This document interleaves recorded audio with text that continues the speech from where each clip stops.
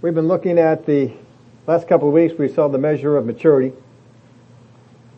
The measure of maturity is what I speak to others, what I speak to myself. These are the thoughts and things we have in our head. Or sometimes we're just talking to ourselves. We tell ourselves things that we expect for the future, even our present.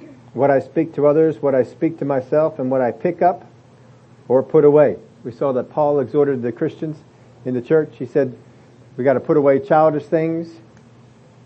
Sometimes we're picking up childish things. Sometimes we're not putting them away. We got to pick up the mature things. At the end of the last couple of weeks, I've had this same part, but I end up scrapping it because it just, we're not going to have enough time to get into that. So we're just going to focus here today on looking at I put it as 7 qualities of spiritual maturity. There are far more qualities than 7, but I just wrote down 7. These are the ones as I was looking at things in qualities that were inside of some of the mature people in the Word, and in particular, some of the scriptures that we know, the fruits of the Spirit. I pulled out 7. These are just 7 things that we can concentrate on. Sometimes it doesn't help us to have a list of 20 things. Helps us to have a list of 5, 6, 7, whatever it might be. And we can just focus on these. And today we're just looking at one, and that is the quality of steadfastness. If you will turn over to the 10th chapter of Hebrews, verse 23. It says, let us hold fast the confession of our hope without wavering, for he who promised is faithful. Let us hold fast the confession of our hope without wavering. The word we're looking at here is the word that is translated hold fast. I gave my own definition of steadfast, and steadfast, it's translated in the Bible from several different words. But steadfast is resolute, unwavering, not moved by emotion or any other force that would come against us, would be one who is steadfast. If you looked at a soldier who was given an assignment, guard this hill, protect this spot, he would be considered steadfast if he didn't move off of that because of fear, because he was by himself, because of uncertainty. He had the assignment, stay here on this hill, and he stayed there. A steadfast soldier will stay and not move off of those things. This word here, hold fast, it comes from the Greek word kateko, and it means to hold down fast, hold firmly, or have or keep in memory. Hold down or hold fast, hold firmly, or have or keep in memory. Let us hold fast, let us hold this down, let us hold this firmly, let us keep this in memory. Let us hang on to this. Don't forget it. Keep it there. Let us hold fast the confession of our hope without wavering, for he who promised is faithful. The New Century Version translates it this way. Let us hold firmly to the hope that we have confessed, because we can trust God to do what he promised. Let us hold firmly to the hope that we have confessed. Williams translates it this way. Let us, without ever wavering, keep on holding to the hope that we profess. Let us, without ever wavering, keep on holding to the hope that we profess, for he is to be trusted who has made the promise. It's very easy to begin to waver, but one of the things that the Word of God tells us to do is to hold fast. One who is mature, the more mature we get in the things of God, the less we are apt to let go. A newborn believer, they may feel like they are born again today, but then all of a sudden they feel guilty for some of their past sins and they're wavering on that. That's because of their immaturity. A mature believer knows no matter how I feel about my salvation, no matter how I feel about my forgiveness, I know I am forgiven. And that's the mature way of doing it. Sometimes we even do this with people. Sometimes because of the way I feel overrides what it is that someone said. I remember Brother Hagin talked about that in the area of forgiveness. He had a lady who came up to him and said, I don't feel like God has forgiven me. Of course, he's trying to teach her that has nothing to do with feelings. And so they had mentioned some kind of a skirmish that had gone on and with somebody else. And they said, did they ask you to forgive them? Yes. And, or no, she had asked them to forgive her. Do you believe that they did that? And she said, yes. I said, well, then you have more faith in so-and-so than you do in God. And sometimes we can do that. We can have more faith in other people, more faith in what other people say than the things what God says. But if God says we are forgiven, then we are. And the more mature we are, the less we can be shaken on that. The more mature we are, the more we walk in the promises of God that He has said. And we don't waver from these things. Here's a couple of places where this word is used. In Luke chapter 8:15, but the ones, speaking of the seed, but the ones that fell on the good ground are those who, having heard the word, with a noble and good heart, keep it and bear fruit with patience. That word, keep it, is our word here. This is talking about good seed.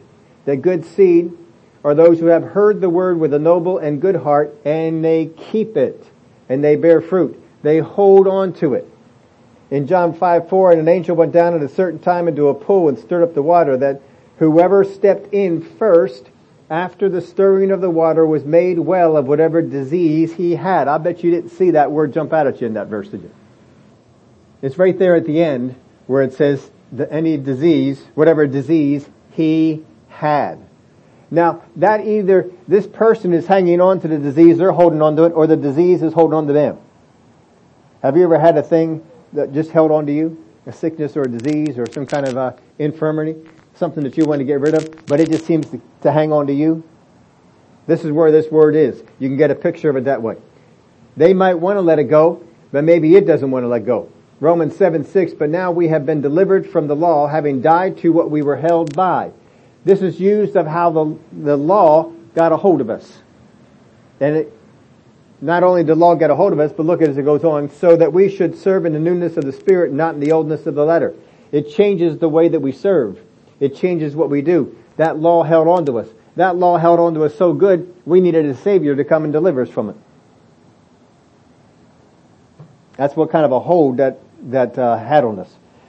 When this word is talking about hold on, it's mean you got to get a grip on that thing and hang on to it. And the only reason that you should have to hold on to something that tightly is if something is going to try and shake you. Something is going to come along and try and shake you from it. In Hebrews 3:6 and 14, we're going to take a look at both those verses of Scripture. Hebrews 3:6, but Christ as a son over his own house, whose house we are, if we hold fast the confidence and the rejoicing of the hope firm to the end. Hold on to it firm to the end. Not everybody holds on to things to the end. Sometimes we let go a little bit too soon. We were holding on. Oh, I just give up on this thing. No, hold fast the confidence and the rejoicing of the hope firm to the end. This is what a mature person does. They grab hold of that thing and they don't let it go. They hang on. They hang on. No matter what comes against you, you hang on. You see, you got to brace yourself. You got to know something is coming to try and dislodge me from this. Something is going to try and dislodge me from my confession. Something is going to come and try and dislodge me from my belief that I am healed. Something is going to try and dislodge me from the promises that I have in my life right now, from whatever blessings that God has given. Something is coming to try and dislodge you from those things. Hebrews 3:14, for we have become partakers of Christ if we hold the beginning of our confidence steadfast to the end. So we can become partakers. We all love those verses. I'm partakers. But it also says you got to hold fast to the end. That means you got to get hold, hang on to that thing, and don't let it go. Hang on like this is your last chance. If you let go of this, you will slip into the abyss. Slip into something. No, you just don't let it go. You hang on to this thing. Williams puts this translation this way, for we have become real sharers in Christ if we keep firm to the end the faith we had at first. If we keep firm to the end the faith we had at first. Don't let it go. The New Living Translation says this, for if we are faithful to the end, trusting God as firmly as when we first believed, we will share in all that belongs to Christ. If we are faithful to the end. trusting God just as firmly as when we first believed. Don't let these things go. Sometimes we get a little lax hold on this. We just kind of let it go. No, you got to hang on to this. You got to do something to put it in. I don't know if you have ever traveled around. I have never had to do this, but sometimes I get these ads up for these pants that you can buy that are good for going to the airport and good for traveling, because you can put things in them and no one can pick them. And I've never had any reason to do that. I guess if you fly in the airport a lot or you do things, then you have to do this sort of thing. But they've got a zipper inside of a compartment, and so you got to do some work to get your passport out. It doesn't just come right on out, but that's the whole idea, is that so does anybody else. They have to do some work to it. So even though I don't have it onto with my hands, I've got to firmly put it in a pocket, inside of a pocket, inside of a pocket, a button and a zipper and all sorts of other stuff. And they're not going to be able to just walk on up there and get it. I've got a firm hold on this thing. This is what we got to do. What can we do to make sure that we have hold of this? Because the enemy is going to try and come and get you to not hold on. One of the things about being steadfast and walking in a steadfast way is hold on to what you have. Don't let it go. What knowledge you've got, what understanding you've got, don't let it go. Hang on to it. He goes on here in 1 Corinthians 15:58. We put this one on your bulletin cover for you this time. This word is only used 3 times in the New Testament. Therefore, my beloved brethren, be steadfast, immovable. Now the word there is steadfast. The word here for immovable is actually a combination word, and what they did was they took the word metakineo, which means to stir to a place elsewhere, remove, or to move away. That you're here, but if this word comes into play, this is stirring you to another place. Now they put the prefix a in front of it, which negates it. Makes it a negative. So he says immovable. That's why it's translated immovable. Because the word means movable, but we put the a in front. Be steadfast, immovable, always abounding in the work of the Lord, knowing that your labor is not in vain in the Lord. So be steadfast and immovable. This word here means settled, steadfast, and the word itself also carries the notion of being immovable. But he just emphasized the point. He threw in a word too that it said, do not be moved, do not be movable. Therefore, my beloved brethren, be steadfast, immovable, always abounding in the work of the Lord, knowing that your labor is not in vain in the Lord. The New English translation reads it this way. So then, dear brothers and sisters, be firm. Do not be moved. Do not be moved. Always be outstanding in the work of the Lord, knowing that your labor is not in vain in the Lord. Do not be moved. But be firm. Be firm. Know that if this exhortation is given, whatever stand you are making, whatever you are supposed to be steadfast in, something is coming to knock you off. This is not God trying to knock you off. It is not God's desire to knock you off. It is not God's desire to see you get knocked off. He wants you to make the stand. He's probably cheering in the grandstands there. Come on, you can do it. Williams puts it this way. So my dear brothers, continue to be firm, incapable of being moved. That's pretty strong right there. Incapable of being moved. Always letting the cup run over in the work of the Lord, because you know that your labor in the service of the Lord is never thrown away. I like that last part. Your labor in the service of the Lord is never thrown away. But he's telling me to continue to be this way. Continue to be firm. It seems to indicate that they were being firm, but he says don't let it up. Don't stop. How many times have we stood for something and we stood and we stood? How long do I got to stand for this, God? How long do I got to stay on this thing? You see, a mature person, we're just in this. A mature person, they look at the kids, they're growing up, they're into stuff, they're causing trouble, and they say, how come this isn't over yet? I've been raising these kids for 4 years. No, you got a few more years left ahead of you. Here's another place where this word is used. Colossians 1:21. And you who once were alienated and enemies in your mind by wicked works, yet now he has reconciled in the body of his flesh through death to present you holy and blameless and above reproach in his sight. If indeed, there's that if again, if indeed you continue in the faith, grounded and steadfast. If you continue. You see, something's going to try and get you to stop. Something's going to try and get you to derail, to go in a different direction.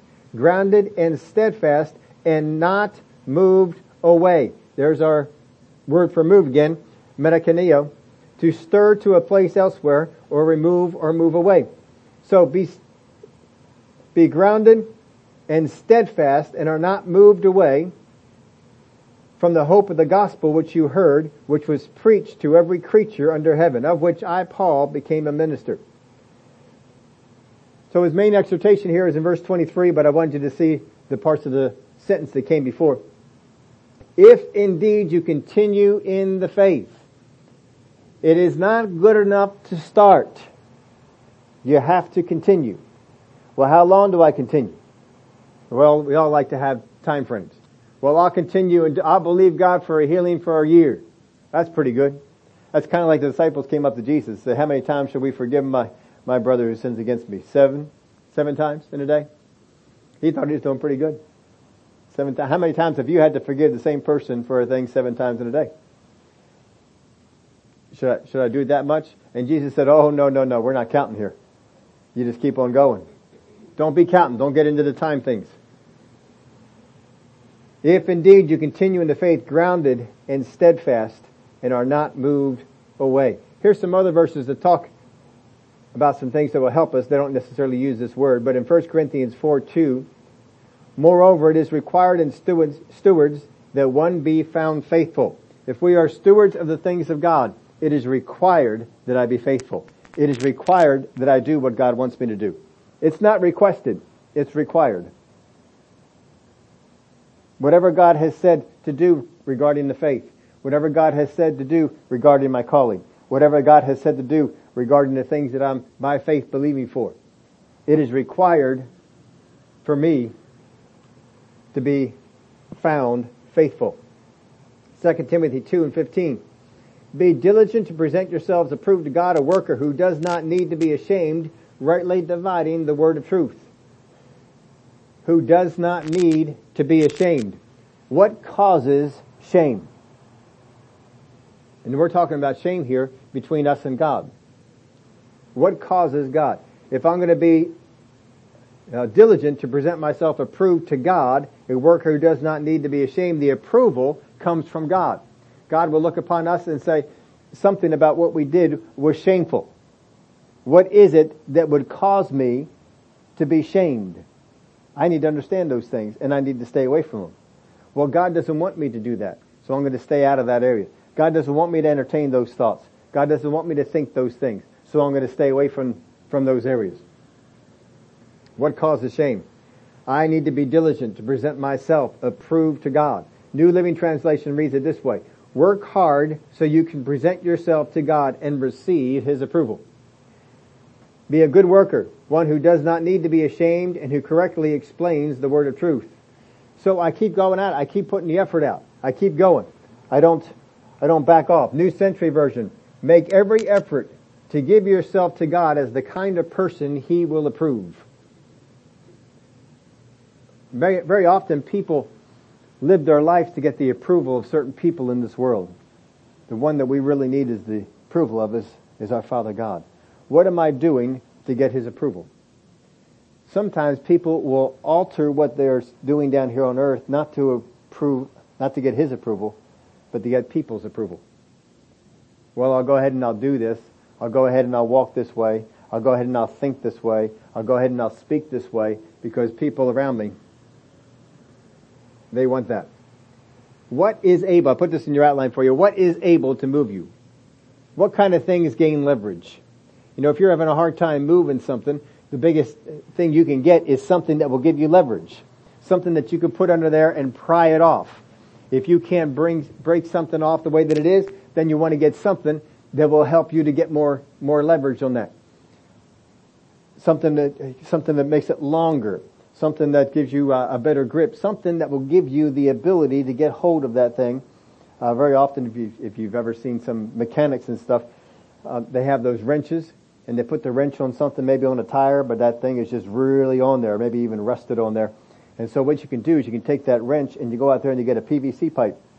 And you can get a PVC pipe 3, 4, 5, 6, 7 feet long. And you put that PVC pipe on the end of that wrench. And now you can get all the way out here to the end. And now you've got all this extra leverage. Because one little inch that you move over here is a whole lot easier than moving the same inch all the way over here. And so I don't need as much, so I can come over here and I can begin to move that. And I can begin to get that thing loosened. That's what leverage is. Leverage gives you something of an advantage. The enemy is trying to find leverage for you. We've all seen those spy movies. You know, they're trying to get leverage, and so they get the family members and they send them pictures. We know who your family is. If you don't do what we want, then we're coming after your family. They're doing something to try and get leverage on this. What is able to move you? I put in 4 categories here. You can probably figure out some other ones. But first off, physical. What makes you uncomfortable? What things make you uncomfortable that there is leverage to get you to move? Some people, you know, just in the natural, just physically, if it's cold, that can get you to move. You look at some of those soldiers that guard the tomb. What is it? The unknown soldier? They have that the guards out there, and they're out there no matter how cold it is, and no matter whether it's rainy or snowy, and they guard that tomb, and they train for these things, and they're ready for it, and they have so many weeks that they're going to put in and do this, but they don't move. They stay there. This is my position, and they keep doing the pacing back and forth. No matter what the weather is like, they just keep going. They're not moved off of that. Physically, they're not moved. People will look at that and they'll say, how do you stay there?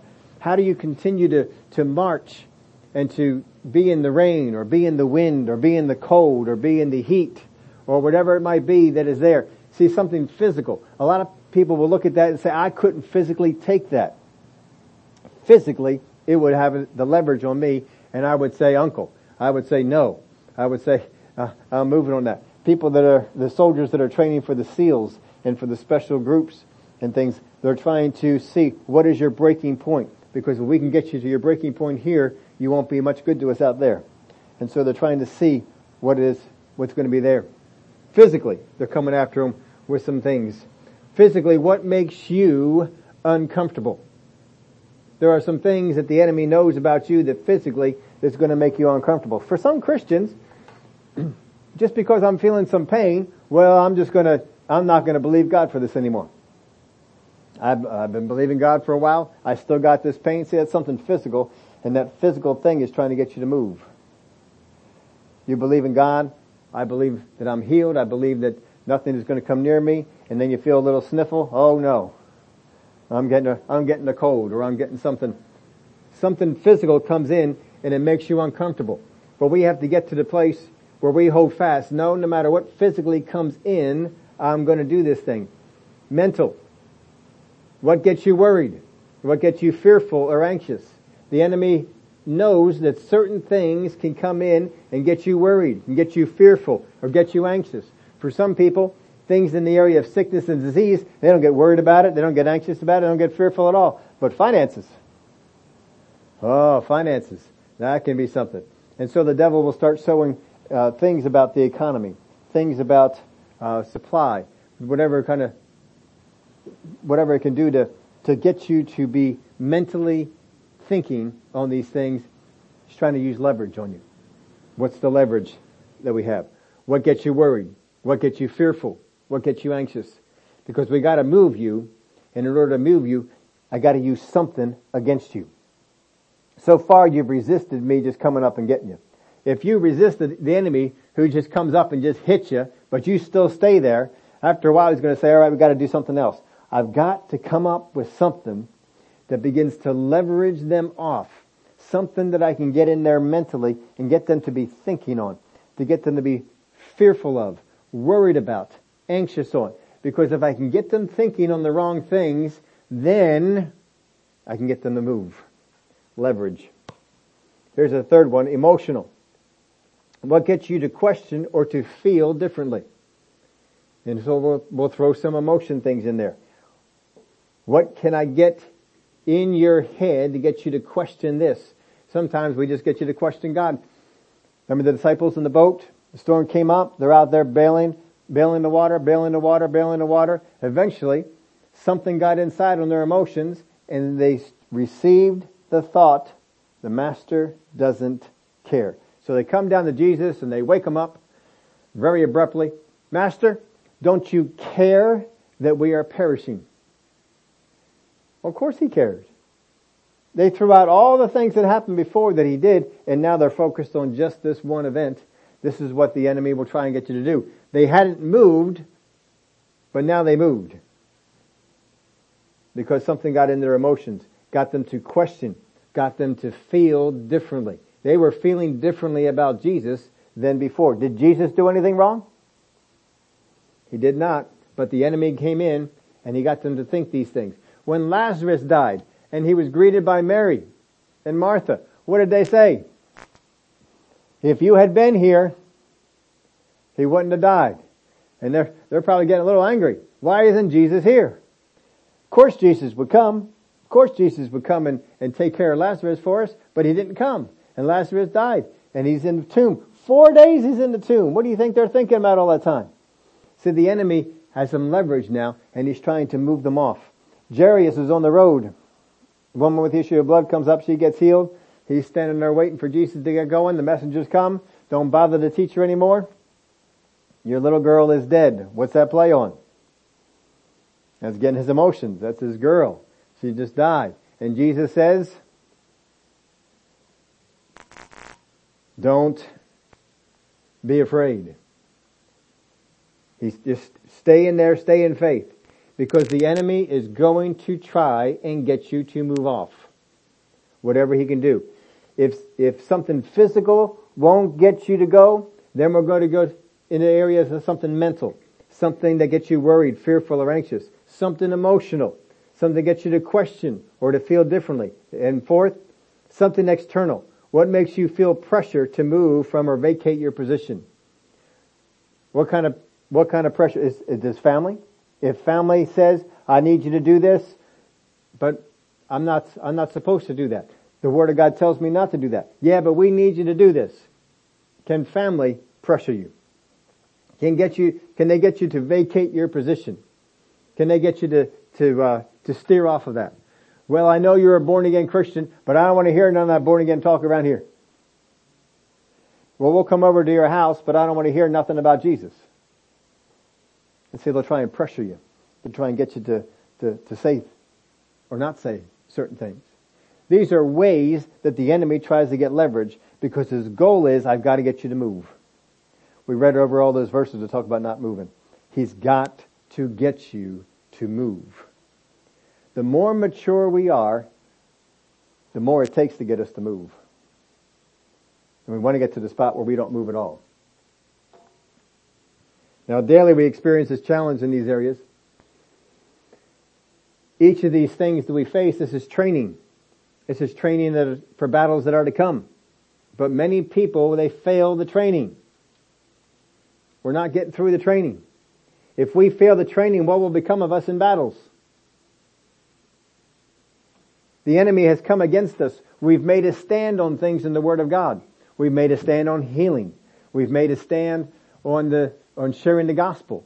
We've made a stand on finances. Whatever it might be. I've made a stand. But the enemy is trying to get me off of it. Little things will come up. And in those little things, if I move in those little things, I'm not taking the training that I need. David had training that he did all through the time he was shepherding the sheep. God was training him to be a king because the pressures that would come against him as a king were far greater than the pressures that came to him as a shepherd.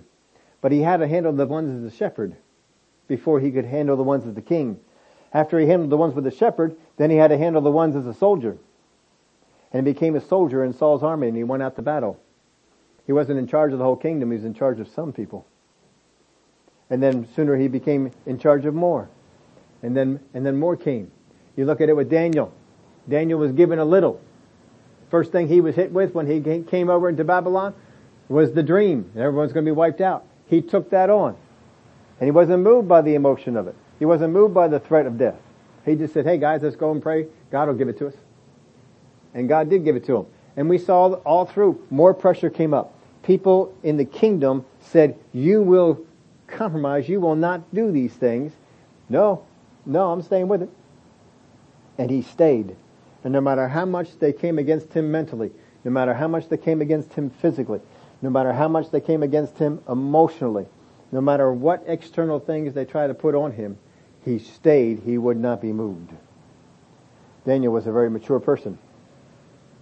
Those are the things we need to go after. This little stuff that you're facing, little skirmishes you're facing with neighbors, little skirmishes you're facing in your family, little skirmishes you're facing in your head as you begin to believe God for a healing on a thing, and in your head you're feeling this little skirmish. All these things are helping to train you. The enemy is trying to take you down, but this is the place that you can be trained. You can be made ready. You can be made stronger. What are you doing with the training? There's a lot of times we just throw it out. Well, no, I'm just going to think this. I'm going to just do this. The Word of God says, believe the best. We've talked about it a number of times. Believe the best in others. How many times do we face the temptation to fall off of that? See, those are little skirmishes. This is time for you to be training. This is time for you to get yourself ready. But we're not doing it. Or hopefully we are.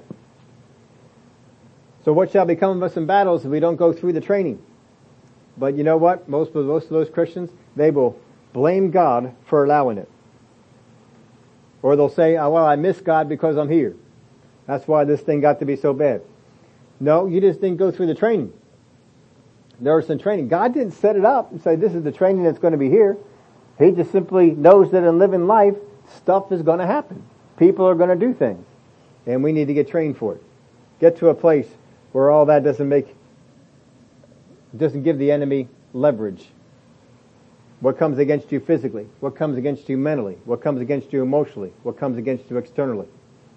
1 Corinthians 16, verse 13. Watch, stand fast in the faith, be brave, and be strong. Let all you do be done with love. There's our words we're going to be looking at here. Stand fast. He says, watch, stand fast in the faith. This word here means to be stationary, to persevere, to stand firm, or to stand fast. It doesn't just mean to be stationary. It means that while you are there and you are manning that post, you are manning that position, you have that belief, while you are there, no matter what comes against you, no matter what persecution comes, no matter what pressure comes, you will not move. I am staying here. I'm not going to be moved. To be stationary, to persevere, to stand firm, or to stand fast. Now this particular word is a perfect tense stem of histemi. It is, anytime you see this word, steko, anytime you see this word, it is always the perfect tense. It is a perfect tense stem of histemi. Now, perfect tense, I've heard me talk about this before. You probably heard other people talk about it before. It is a past completed action having present and continuing results. It is a beautiful tense. It is the tense that they use to describe the things of the cross. The cross is a past completed action. It is not ongoing. It is not still being done. It is completed. It is finished. But the results of that continue on into the present and will continue on into the future. That's what that tense means. We don't have that kind of a tense in English. They had it here in Greek. Whenever we see this word, it is always the perfect tense. It is talking about something that was already done that is having a reaction here in our present and in our future. So he says, watch, stand fast in the faith, be brave and be strong. When he uses this word, what he's talking about is in the past, you have made a decision to stand fast in the faith. And that decision that you made is having results now. And it's going to continue to have results. That's what happens when he uses this. If in Isaiah 7 and verse 9, he says, if you will not believe, surely you will not be established. If you will not believe, surely you will not be established. We need to step in that spot and be believed. I want to be established, but I've also got to be the one who's in the believing. Now we said this is the perfect tense of the Greek word histemi. In 1 Corinthians 15, 1 through 2, we'll see where this word histemi is used. Moreover, brethren, I declare to you the gospel which I preached to you, which also you received, in which you stand, by which you are saved, if you hold fast that word which I preached to you, unless you believed in vain. Now see there, we're not looking at a past action, we're looking at something we do. If you hold fast. This is something that you need to do now. That's 1 Corinthians 15, 1 and 2. 2 Thessalonians 2 and verse 6. And now you know what is restraining. That is that word. That word restraining there is our word that we're using here in this one. Histemi. And now you know what is restraining. That means it's not a past completed action that is having current results. It is something that is ongoing. It is present tense. That which is restraining, that's us. The church is the one that restrains the things that are coming in the time of the tribulation. We hold it back. That's why we have to be removed. And now you know what is restraining, that he may be revealed in his own time. For the mystery of lawlessness is already at work, only he who now restrains will do so until he is taken out of the way. We will eventually be taken out of the way, and there will be no restraint. But for the meantime, we are the restraint. We are the thing that is holding it back. Picture yourself this way. I am holding back what the enemy wants to do. The enemy has designs. He would already be doing those designs right now, but he can't because the church is here and we are holding it back. Now the word stako, 1 Corinthians 16 verse 13, let's take a look at some more places where the perfect tense is used, not the present. Verse 13, watch, stand fast in the faith, be brave, and be strong. This is talking about being. This is talking about being in this state. Let all you do be done with love. Galatians 5 and 1. Stand fast, therefore, in the liberty by which Christ has made us free, and do not be entangled again with a yoke of bondage. Talking about talking about things that we have done. Stand fast, therefore, in the liberty by which Christ has made us free, and do not be entangled again with a yoke of bondage. Stand fast. Make sure you've made that decision. Stand fast, therefore, in the liberty by which Christ has made us free. Philippians 1:27. Only let your conduct be worthy of the gospel of Christ, so that whether I come and see you or am absent, I may hear of your affairs, that you stand fast in one spirit, with one mind, striving together for the faith of the gospel. That you stand fast in one spirit, one mind, striving together for the faith of the gospel. We need to stand fast on that faith of the gospel. 1 Thessalonians 3:8. For now we live if you stand fast in the Lord. 2 Thessalonians 2:15. Hold what you were taught. Therefore, brethren, stand fast and hold the traditions which you were taught, whether by word or our epistle. Stand fast and hold the traditions that you were taught. There are some things that we have been taught from the Word that we need to maintain. They're not outdated. They're things that we still ought to do, still ought to follow. There are some examples that we'll see in this, because nothing works better than to see an example. I'm just pulling out two of them here for you, for us to see. One is Moses. This is the man who stayed steadfast. If you want to take a look at an example of someone who stayed steadfast, Moses is certainly one of those people. His fear of failure tried to get him to move off the word that God spoke to him. In the burning bush, God spoke to him, but even before that, God had spoken to him about being a deliverer, and he went out to do that, and because of the pressure that came, because he felt like he failed, he gave up on that for 40 years, and he walked away from it. He let his own failure talk about that. When God appeared in the burning bush, he's bringing up his past failure. He's bringing up why he can't get it done. This is a lot of times what we'll do. It's not a mature thing. This is Moses, 80 years old, not acting in the way of a mature person, though he'll change this in a little while. But his fear of failure tried to get him tried to get him to move off of what God said to do, what God spoke to him to do. Later on, we'll find out that his wife tried to move him off. She tried to get him to veer. And actually she did. She got him to not circumcise his boys, even though he was supposed to because of what God had told him to do. But she didn't want it. She didn't want to do that. And so when they're on their way over to obey God and go out to Egypt, remember God was ready to slay them. And so she went out there and she circumcised the boys and she called him a husband of blood. And she wasn't very happy about all that. Apparently she turned tail and went home. And Moses went on to do what he wanted because later on Jethro shows up with her. So even his wife tried to get him to move off. Pharaoh tried to get him to move off with all kinds of threats of what he was going to do. And actually he did some things and he persecuted the people. And that had to be even an emotional thing.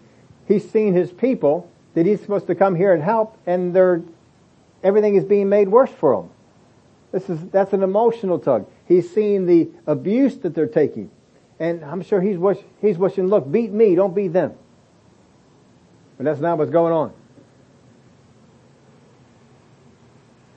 He had complaining people tried to move him off because they came and they complained because of no straw. He had a lack of success with those first couple of ones that tried to get him to move off. He even comes back to God and says, God, I'm no good at this. Told you back at the burning bush, I was no good at this. And God had told him it's going to take 10 plagues, but he's ready to do it on the first one. And when the first one failed, the second one failed, he's thinking, I have failed God. In the wilderness, the people continued to complain. There was a lack of food, lack of water. That tried to move him off. I'm sure in his head, he's hearing these things. What kind of a leader are you to lead all these people into the wilderness where there's no water? And these things are messing with him. We're trying to get some leverage. We're trying to get him to move. The more he stands, the harder he is to get to move. The enemies of the people, they tried to get him to move off. He's facing armies with a bunch of people that were just enslaved. They didn't know how to fight. Enemies of the people, they tried to get him to move off. Sin and the fickleness of the people, that tried to move him off. Seeing what these people were doing. All the rebellions that had gone on. The ones with Korah, the ones with other ones that the ground opens up, fire comes down, burns people up. This is not what he wants. This is not what he desires. This is all trying to play on his emotions and get him to move. But he wouldn't move. Exhaustion may have even tried to get him to move until Jethro came along for the visit and said, hey, what you're doing, it's going to wear you out, it's going to wear them out. You need to back off. You need to let some other people help you out with this. And so he did. But he may have had exhaustion trying to get him into that. All these things came against Moses. Some of them, it seemed like he gave into for a little bit. But we know that the one that he did give into was when he got so angry at the people. Because they kept challenging God. They kept disbelieving God despite all the things that God had done. Here they are facing the exact same thing they faced when they first came out. No water. And they're reacting in exactly the same way. And it's like there has been no growth. He may have been feeling like, what kind of a failure am I? I haven't gotten these people even past this first kind of a test. They're still responding in the exact same way. He's mad. He's angry. His emotions are stirred up. And the enemy gets him to do something he wasn't supposed to do. And just got a little bit of movement. And instead of speaking to the rock, he struck it. And God said, all right, you're not going to lead the people into the promised land. Now here's one who was not so successful, and that was Jeroboam. We'll read some of the verses that go around with this, but in 1 Kings 11, 28 and 29, the man Jeroboam was a mighty man of valor, and Solomon, seeing that the young man was industrious, made him the officer over all the labor force of the house of Joseph. Now it happened at that time when Jeroboam went out of Jerusalem that the prophet Ahijah, the Shilonite, met him on the way, and he had clothed himself with a new garment, and the two were alone in the field. Now we don't get a whole lot on Jeroboam, but if he caught God's attention, something was going on good with this guy. Something was happening. He caught Solomon's attention because of what he was doing. So the man was growing in some things in maturity, The man was not moved. The man was brave. The man was industrious. He got things done. Solomon wanted to promote him. God wanted to promote him. God had the prophet come on out. Verse 40, Solomon therefore sought to kill Jeroboam, but Jeroboam arose and fled to Egypt, to Shishak, king of Egypt, and was in Egypt until the death of Solomon. Now he might have been thinking, what good does it do to serve God and get all these promises from God? I got kicked out of my own land. People want to kill me. But he still didn't move. He still has God's attention. That's how we know he didn't move. Because if he had moved, he wouldn't have God's attention anymore. But he still has God's attention. And so they went and they put him in charge. They made him king over the 10 northern tribes, just as God had said. And God had given him a promise.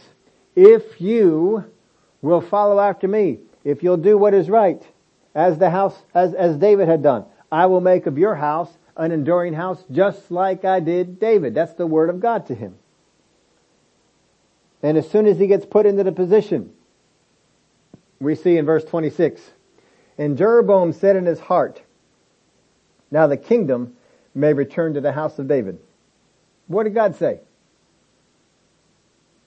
If you will be faithful, if you will continue in, I will make of your house an enduring house, just like I did for David. That's God's promise. But thoughts came in. So a thought comes in and begins to play with him, begins to play with his emotions. You know what they're going to do? They're all on your side right now, but after a while, they're going to be missing David. They're going to be missing Jerusalem. They're going to be missing all the stuff that went down in Jerusalem. They're going to have all those feasts. They're going to be traveling back over to Jerusalem. And eventually they're going to come back and say, why in the world did we split apart? Let's go back to the house of David. Let's get rid of Jeroboam. These are the thoughts that are coming into his mind. These are the thoughts that he's entertaining. And is messing with them. He's not standing fast. If he would have stood fast on the things of God, he would have been alright. Now see, this is the man, he walked in maturity. He walked in enough maturity that he got God's attention. He got Solomon's attention. He was steadfast. He was industrious. He was somebody that you could put things in their hand and they did good things with it. He was someone that you can count on. But now he's beginning to think about stuff. If these people, verse 27, go up to offer sacrifices in the house of the Lord at Jerusalem, then the heart of this people will turn back to their Lord, Rehoboam, king of Judah, and they will kill me and go back to Rehoboam, king of Judah. Now that's not what God said. So this is not inspired by God, is it? This is not wisdom that comes from God. But he's acting on it like it is. Many times Christians act on things that come into their head, come into their heart, but they're not from God. But they think on it, and they act on it, and it causes them to do things that are unfaithful to what God had said. Steadfast. Be steadfast.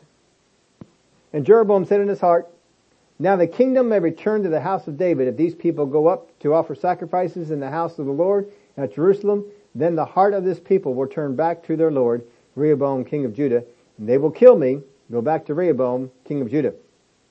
Therefore the king asked advice, made 2 calves of gold, and said to the people, it is too much for you to go up to Jerusalem.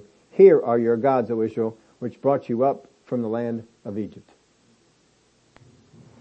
Now that all came about because of what he entertained. See, the enemy was trying to find a way to get some leverage on him. Up until then, he hadn't gotten it.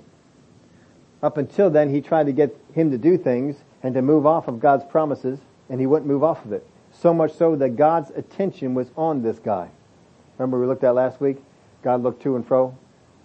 He's looking for people to show himself strong on. His words to King Asa. He's looking for people to show himself strong.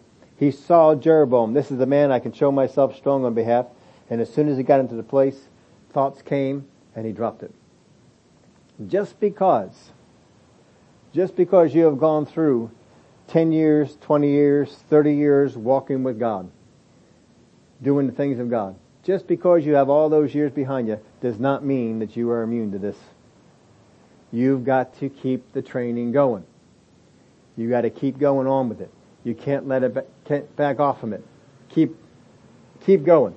Stay with it. The measure of maturity again. What I speak to others, watch how you speak to other people. What I speak to myself, the words you speak to yourself are more important than the words that God spoke to you, because they're the ones that have come about. And what I pick up or put away. Those four things. What I speak to others, what I speak to myself, what I pick up, or what I put away. So steadfast is this. Hold on to, be settled, stand firm, be immovable, and stationary, and persevere. If you're going to be steadfast, you are going to hold on. You are going to be settled. You will stand firm. You will be immovable and stationary, and you will persevere. If you want to know, am I steadfast before God? As we looked at a whole lot of scriptures. The reason for it is I want you to see all this that's in there. There's not just one or two. This is all through it. If we will walk in these things, we will be a person that will get God's attention. And God will say, you see what's going on down there? Now the best support teams are made up of those who are not moved. Isn't that right? The best support teams are made up of people that are not moved. We're not moved to the left or to the right. If you have people on your support team and they're always moving, one time they're with you, then they're not. One time they're going to help you, then they don't. The best support teams are made up of those who are not moved. If you want people like that around you, people that aren't moved, first off, sow seeds by being steadfast yourself. You got to sow the seeds. Don't be fickle. Don't back down. Be one of those tough kind of people.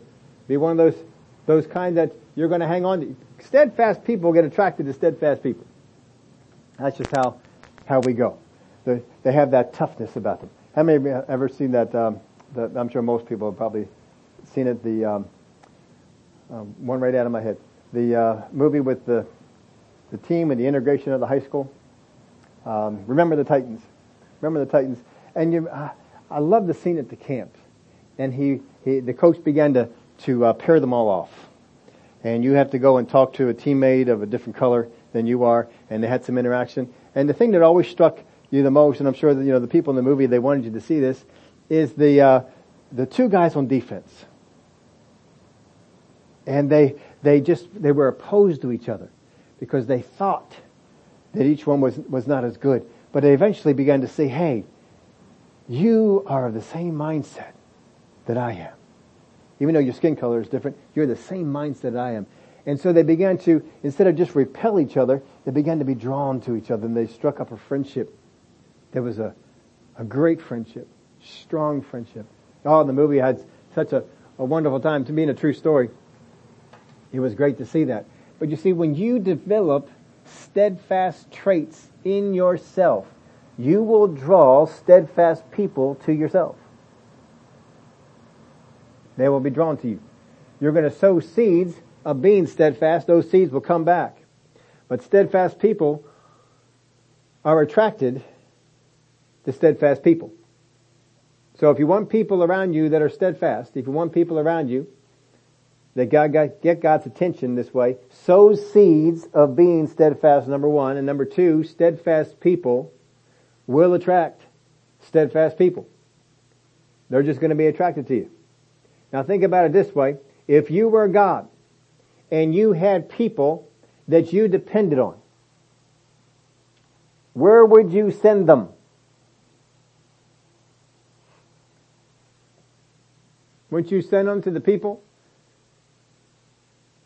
that are going to be able to use them the most? Were the most important to God? God sent David to Saul. At the time, Saul was doing great things. And he sent David in there. But then things got in his head. He's trying to take the throne. He's trying to do this. He began to think on things that weakened that. And God sent him one of the greatest warriors he would have in his army. And it caused a problem because of the thoughts that were coming in. It eventually caused a problem with one of his other great warriors, Jonathan. And instead of the army doing great things with these people, there were splits and things weren't accomplished. And very often Jonathan is not with David because of all this conflict that goes on. God is going to send His best people to where He needs them the most. God is looking around for someone, for people that He can depend on. People that He says, this is someone that I can help. Now, He's not looking around for people to love. He loves you. But He's looking for people that He can depend on and people that He can trust. You all know that we have little kids in the family.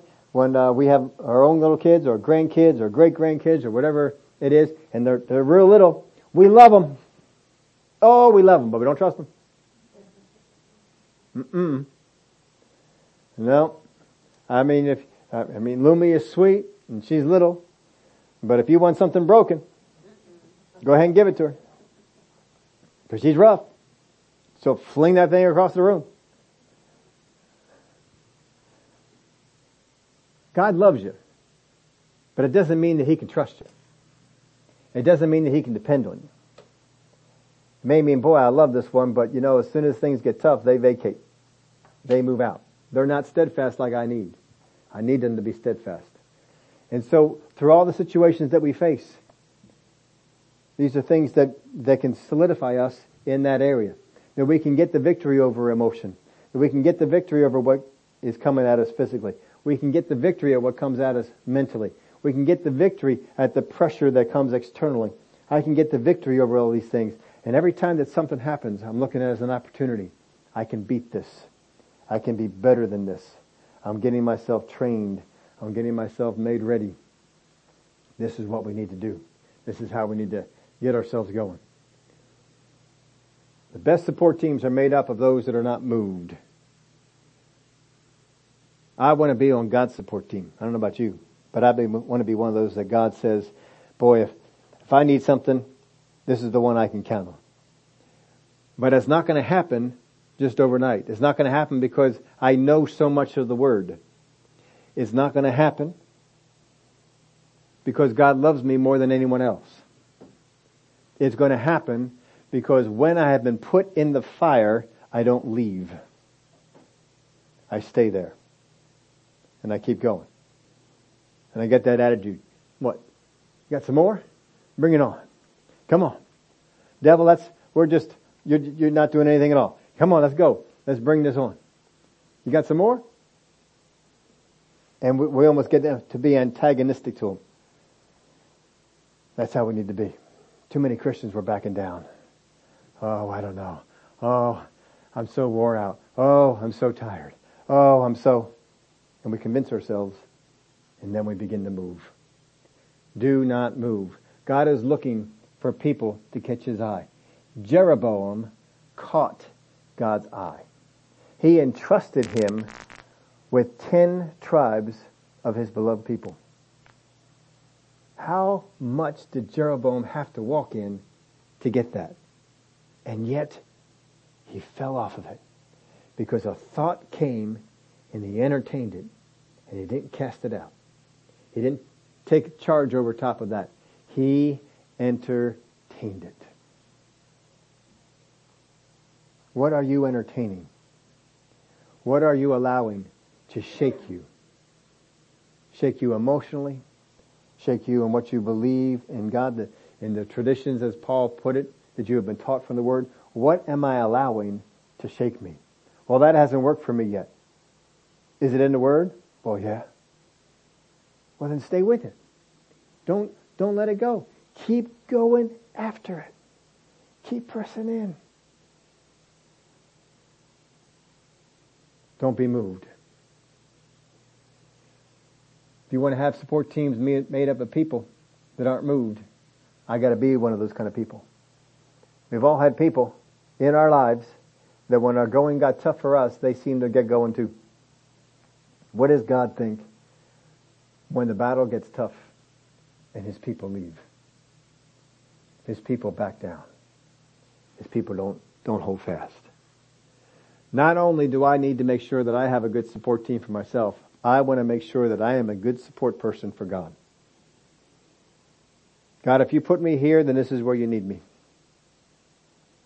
Whatever battle I'm in, this is the battle that you need someone in to fight and to win. The enemy is going to say, that's not a battle. You're not doing anything for God. You're useless. He's trying to get you to move. I hope you take that list there of those 4 things and take it back to your life. What has the devil been working on to try and get some leverage in your life? What is he trying to get you to shake free from? What have you been holding on to? He says, I can't have you holding on to this anymore. We got to get you to shake free from this thing. You see, the devil knows what will happen if you hang on to it. I want to be one who hangs on and who stays with it. Would you all stand up with me? Thank you, Father. Father, we thank you for your word. You have called us to be steadfast. You have called us to be one who is immovable. That when you give us an assignment, when you give us a place, we do not move from it. No matter what comes against us physically, no matter what comes against us mentally, no matter what comes against us emotionally, and no matter what comes against us externally, we will stand. We know these things are coming. They shouldn't surprise us. As James wrote, count it all joy when you encounter various tests and trials. It shouldn't be a surprise. We know the devil wants to move us off. And we need to get ourselves ready.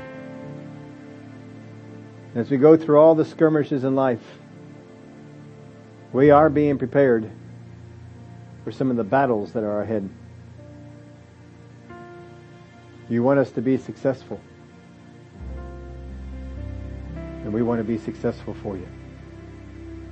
We want to be one of those that's been tested and tried. And you know, in the midst of battle, this person will not leave. This person will stand and fight. Father, I thank you for the way that you're growing us up, helping us to put these things to work. Through habitual use, we get these things put into our lives so that we are wearing them, not just carrying them. Thank you, Father, for your help in this. This morning, a couple of prayer requests we wanted to pray for. Sharon put in a request last week for God to raise up more citizens to get involved in government so that we can help ensure Americans have their God-given rights preserved. And I also ask for protection and strength for the persecuted church worldwide to raise up more leaders who stand for God's plan and values. Marguerite said, my aunt is being placed on hospice. I pray that she is aware of God's presence and that my other aunt continues to have God's peace. They're both born again? Sounded like they were. Let's pray together with this. Father, I thank you that though this one has been told that her time is short, I know that once we know the things of God, there's nothing but produce joy in this. That if she is indeed ready to move on to the next address, Father, I thank you for the peace that you give her in her life and those around her, including her sister. That God's peace would rule in their hearts. And I thank you for that. Father, in this world, we know that you're raising up citizens, people that have a calling to get involved in government, to do things. Daniel was one of those who had a call in government. His friends were ones that had a call to do things in government. I'll bet other people were there too who just didn't answer the call or didn't answer it the way that it should have been done. But those are ones who didn't. Read other people in the book of Esther who got involved in the things that were going on politically. Things in Moses' day, people got involved in what was going on politically. And they were instrumental in what you brought about. Even in Jesus' day, we see some of these things go on. So I thank you for those that are being raised up. And I thank you for the things that you'll be doing through them. We pray for the church worldwide. The enemy wants to wipe them out. But Father, you will prosper them. You will protect them. And I thank you for the things that you're doing around the church worldwide. Give you the praise and the glory for it in Jesus' name. Amen. Well, glory to God. It is good to see those of you who made it on out here today. And good to have those of you who joined us online. We appreciate you joining in here. Have a good rest of your day. We'll see some of you here on Wednesday, so bless some people before you get out. Next Sunday we will be having the prayer class right after church. So you come prepared with some food if you want to eat here, or you can always go out to one of the local places. But that'll take place at about 1 o'clock here after church next week. You can see my wife if you have any questions on that. All right. Have a good rest of your day.